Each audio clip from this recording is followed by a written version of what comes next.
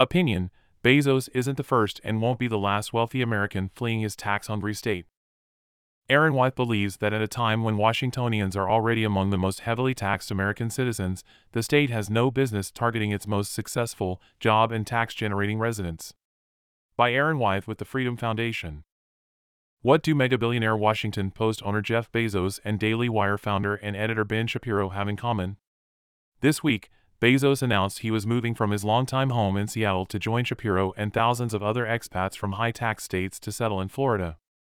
Officially, Bezos cited a desire to be closer to his parents in Miami, but it can't be a coincidence that the Washington Supreme Court earlier this year greenlighted a controversial capital gains income tax for the first time in the state's history, while Florida doesn't tax personal income at all.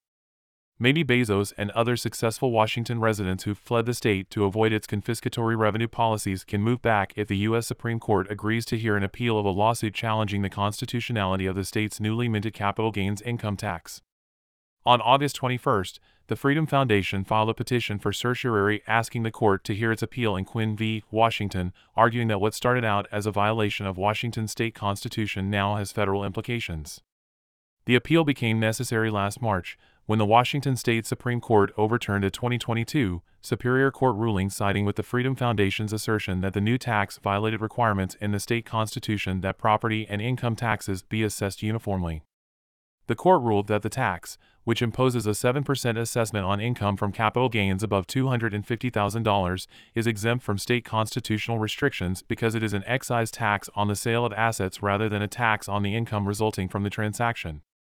In its appeal to the U.S. Supreme Court, the Freedom Foundation contends the tax violates the Commerce Clause of the U.S. Constitution, which reserves to Congress the right to regulate interstate commerce, thus depriving states of the ability to do so. As structured, the tax applies not to the sale of capital assets within Washington's boundaries but to the sale of capital assets by Washington residents. Consequently, Washington's tax could apply to the sale of capital assets held in other states by Washington residents, and the sale could also be taxed by the state in which the sale physically occurs. If the Supreme Court accepts the case, it could strike down the entirety of the tax and potentially open the door for the refund of taxes previously paid. While conceding it only affects a relatively small number of residents, critics of the capital gains income tax fear it could open the door to a broadly applicable, graduated income tax. Washington's constitution doesn't ban an income tax per se.